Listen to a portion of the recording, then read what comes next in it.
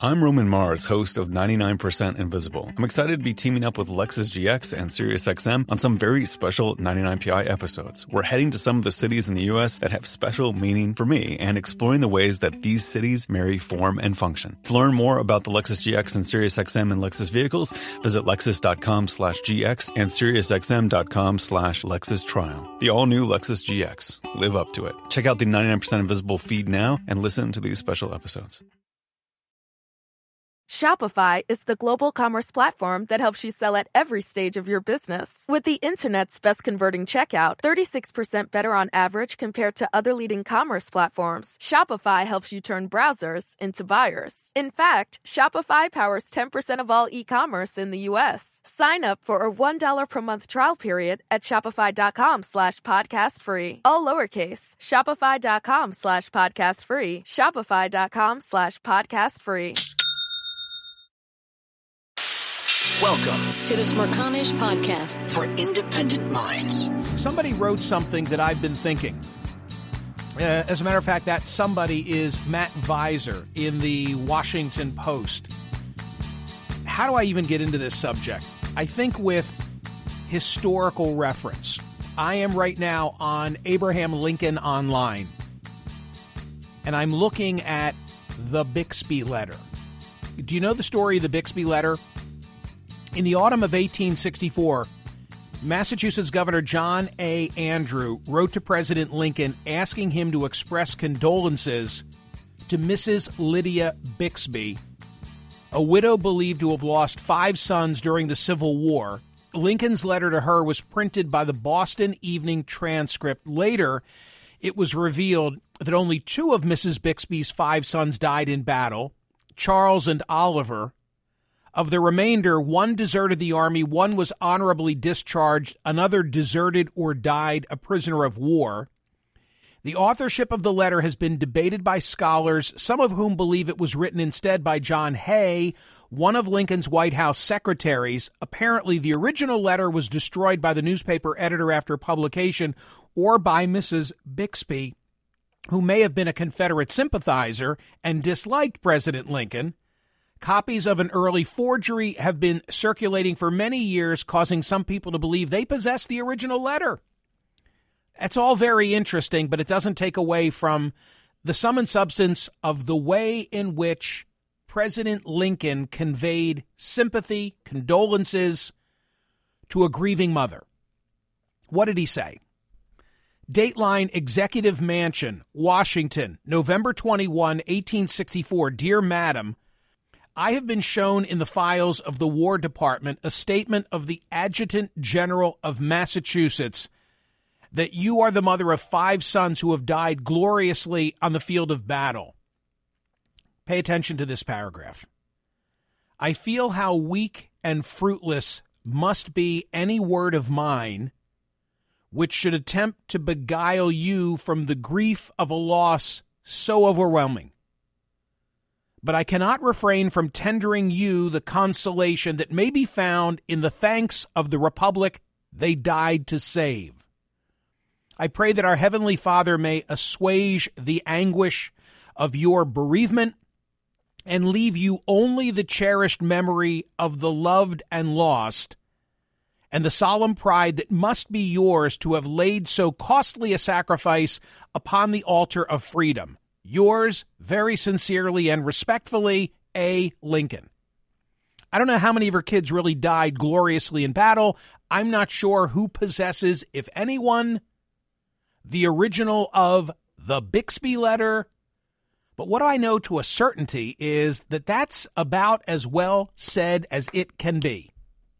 For a commander-in-chief, for a president, to extend condolences and blessings. I feel how weak and fruitless must be any word of mine which should attempt to beguile you from the grief of a loss so overwhelming, but I cannot refrain from tendering you the consolation that may be found in the thanks of the Republic they died to serve. Now, why am I bringing that up one day after we are formally and finally out of Afghanistan? And what does Matt Visor of the Washington Post have to do with it? Take a look in today's newsletter. I hope you're a subscriber. It's worthy and it's free. But posted at smirconish.com today is a piece that Matt Visor wrote, which Politico Playbook in its newsletter this morning captioned Consoler-in-Chief No More. And what Matt Visor writes about is what went on Sunday in a quiet room at the Dover Air Force Base when President Biden was seeking to console the families of the 13 who died in Kabul last Thursday. Here's what Matt Visor wrote, among other things. President Biden had made his way on Sunday around a quiet room at Dover Air Force Base, a chamber filled with couches and chairs, with dignitaries and grieving families huddling together as the president came to speak to them privately, one family at a time.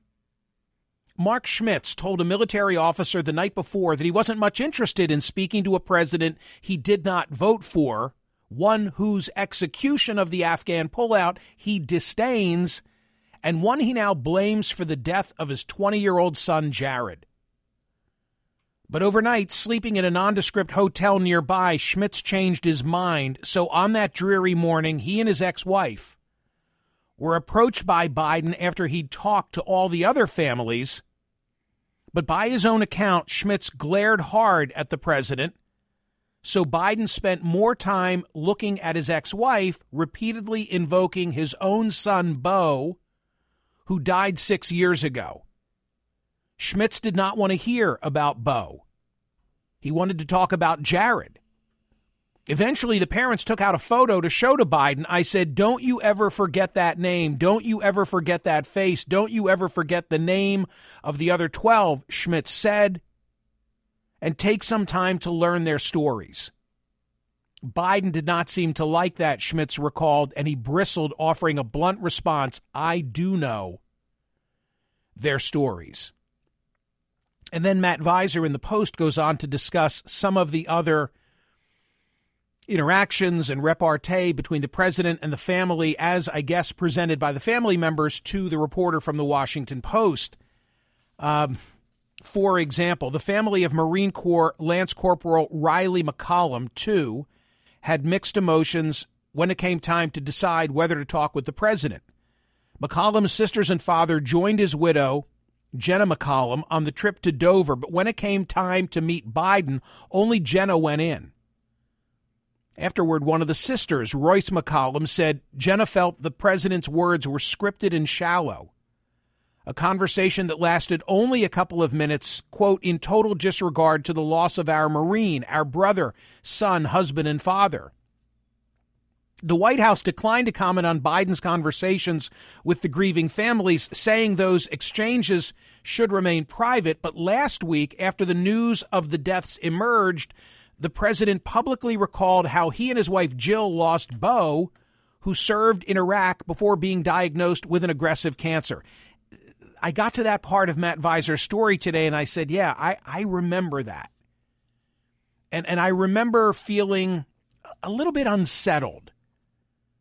It was last Thursday when the president made his first remarks about the attack at Kabul that had killed scores of people, but including 13 U.S. service members. And there was a particular part of the speech that drew my attention. It was this. Jill and I, our hearts ache, like I'm sure all of you do as well, for all those Afghan families who lost loved ones, including small children, or been wounded in this vicious attack. And we're outraged as well as heartbroken. Being the father of a Army major who served for a year in Iraq and before that was in Kosovo as a U.S. attorney for the better part of 6 months in the middle of a war. When he came home after a year in Iraq, was diagnosed, like many, many coming home, with an aggressive and lethal cancer of the brain. We lost. We have some sense, like many of you do, what the families of these brave heroes are feeling today. You get this feeling like you're being sucked into a black hole in the middle of your chest. There's no way out. My heart aches for you. But I know this. We have a continuing obligation, a sacred obligation to all of you, the families of those heroes. That obligation is not temporary. It lasts forever. Look, this is really tough stuff. It gets no more difficult than this subject matter. I can't imagine a fate worse than a parent losing a child. And no one has been through what Joe Biden has been through. I mean, Joe Biden, as you know, in 1972, lost his young wife, lost a daughter. He himself, as the Washington Post points out, suffered from brain aneurysms in the late 80s that were so significant that a priest came to read him last rites. And then he lost Bo. By all accounts, a prince of a man. I had the privilege of interviewing him and meeting him, but interviewing him stands out in my mind. His Bo Biden, I don't think I've really told this before, but just in this one of these 2 degree of separation kind of stories, Bo was a member of the same fraternity as our middle son. And the tradition in the house is that after you've lived in a room, a tiny placard goes on the door so that you walk to the door and the door is just littered with names of people who've lived, students who lived, fraternity brothers who lived in that room. You know, my son very reverentially took a pencil etching of Bo's nameplate. He didn't live in that same room. My son was the president of the fraternity in his era several years after Bo. I mean, I say this with the utmost respect for Bo's service. And I said nothing last Thursday. It was all so raw, and I'm not sure. What ran through my mind? I'm not sure. Like, I get it. You are, Mr. President, uniquely qualified to speak about grief. But I don't know if this is the time and the place. I just don't know if this is the time and the place. And then I'm reading Matt Visor's story today, and it continues. He talks about what Joe Biden had been through. And he says this, and Bo died of brain cancer in 2015. Biden has often talked of Bo's service in the Delaware National Guard and his deployment to Iraq as a way to convey his empathy with the worry that faces military families. He has at times wondered aloud whether Bo's exposure to burn pits while in Iraq was the reason he developed brain cancer. But his life experiences, this is the key graph, I think, in Matt Visor's assessment that caused me to want to share this with all of you today. But his life experiences, which so often have provided the connective tissue to help him reach those immersed in grief, at times seem to fall flat on this occasion, meaning at Dover this weekend. For the first time, Biden was meeting with relatives, some of whom held him responsible for the death of their loved one, and they did not necessarily view Biden's suffering as directly relevant to theirs. And then this father is quoted as saying, when he just kept talking about his son so much, it was just, my interest was lost in that. I was more focused on my own son than what happened with him and his son. I'm not trying to insult the president, but it just didn't seem that appropriate to spend that much time on his own son. I think it was all him trying to say he understood grief, Schmitz said. But when you're the one responsible for ultimately the way things went down, you kind of feel that person should own it a little bit more. Our son is now gone because of a direct decision or game plan or lack thereof that he put in place. So the Washington Post goes to White House Press Secretary Jen Psaki yesterday.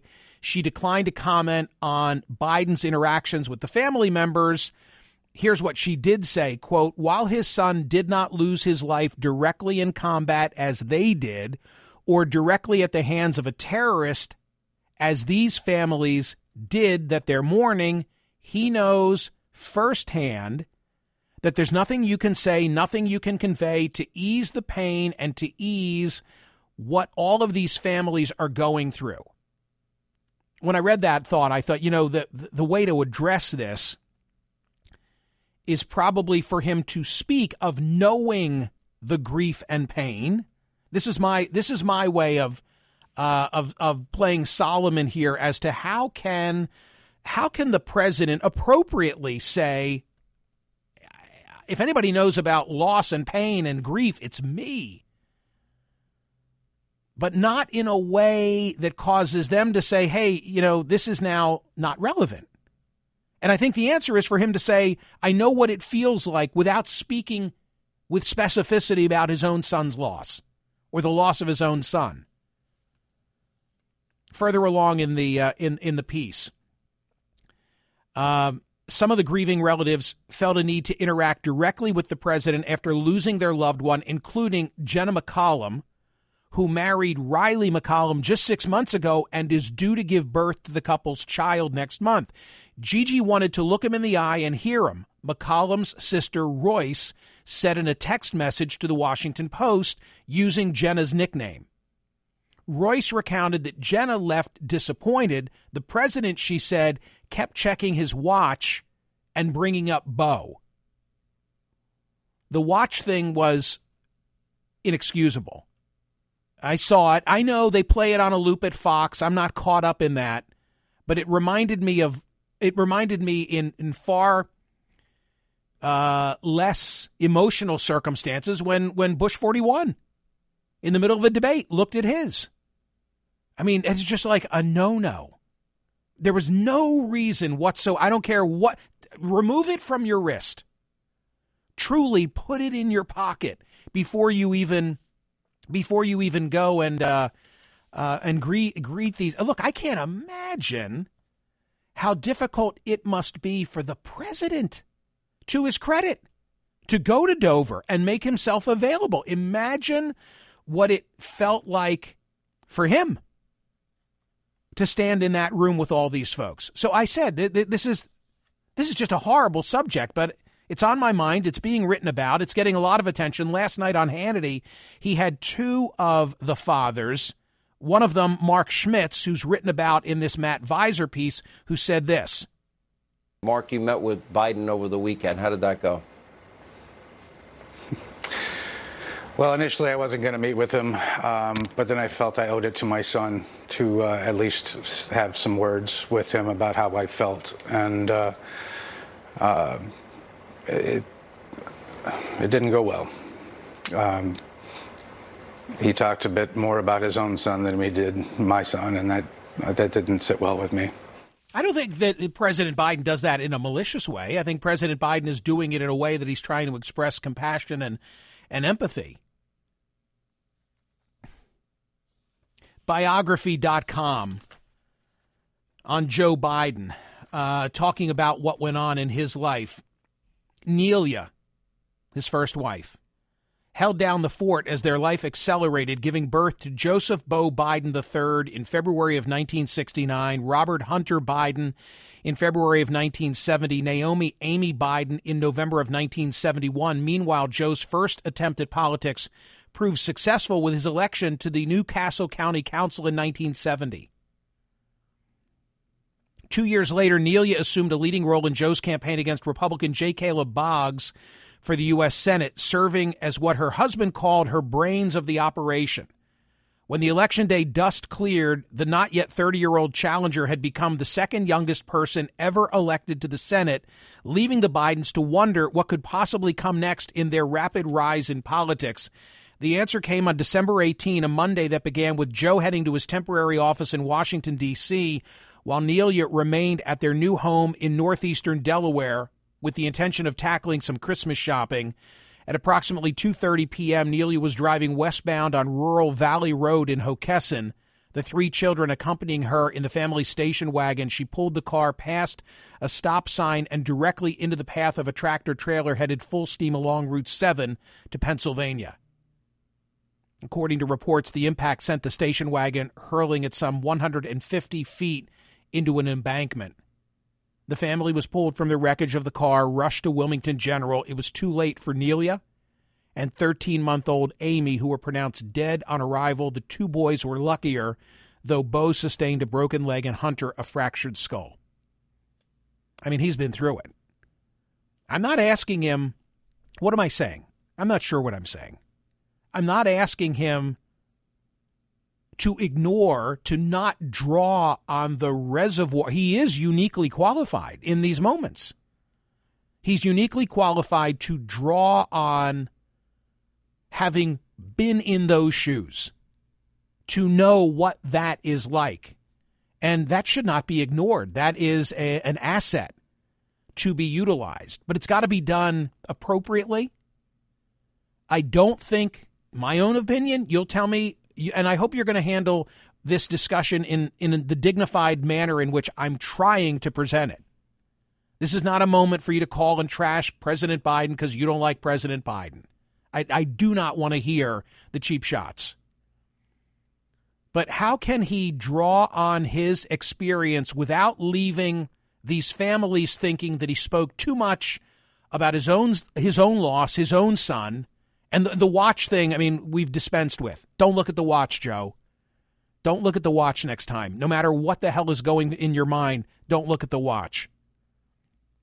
I think the answer is to speak of how he knows what loss is like, but not to speak with specificity as he did last Thursday. I thought it last Thursday. I didn't want to discuss it last Thursday when he spoke in detail of being the father of an Army major who served for a year in Iraq and before had been in Kosovo as a U.S. attorney for the better part of 6 months in the middle of a war. When he came home, diagnosed like many with an aggressive, it was too much. It didn't feel right to me at the time. I bit my tongue. But if Matt Visor's writing about it and people are discussing it and these families are now reflecting on what went on in Dover, then I can't ignore it. Take a page out of Abraham Lincoln's book. I know how weak and fruitless must be any word of mine which should attempt to beguile you from the grief of a loss so overwhelming, but I cannot refrain from tendering you the consolation that may be found in the thanks of the republic they died to serve. I pray that our Heavenly Father may assuage the anguish of your bereavement and leave you only the cherished memory of the loved and lost and the solemn pride that must be yours to have laid so costly a sacrifice upon the altar of freedom. The Smerconish Podcast for independent minds. Listen to Michael Smerconish live weekdays from 9 a.m. to noon East on Sirius XM's POTUS Channel 124 or anytime on the SXM app. Connect with Michael on Facebook, Twitter, YouTube, and at Smerconish.com.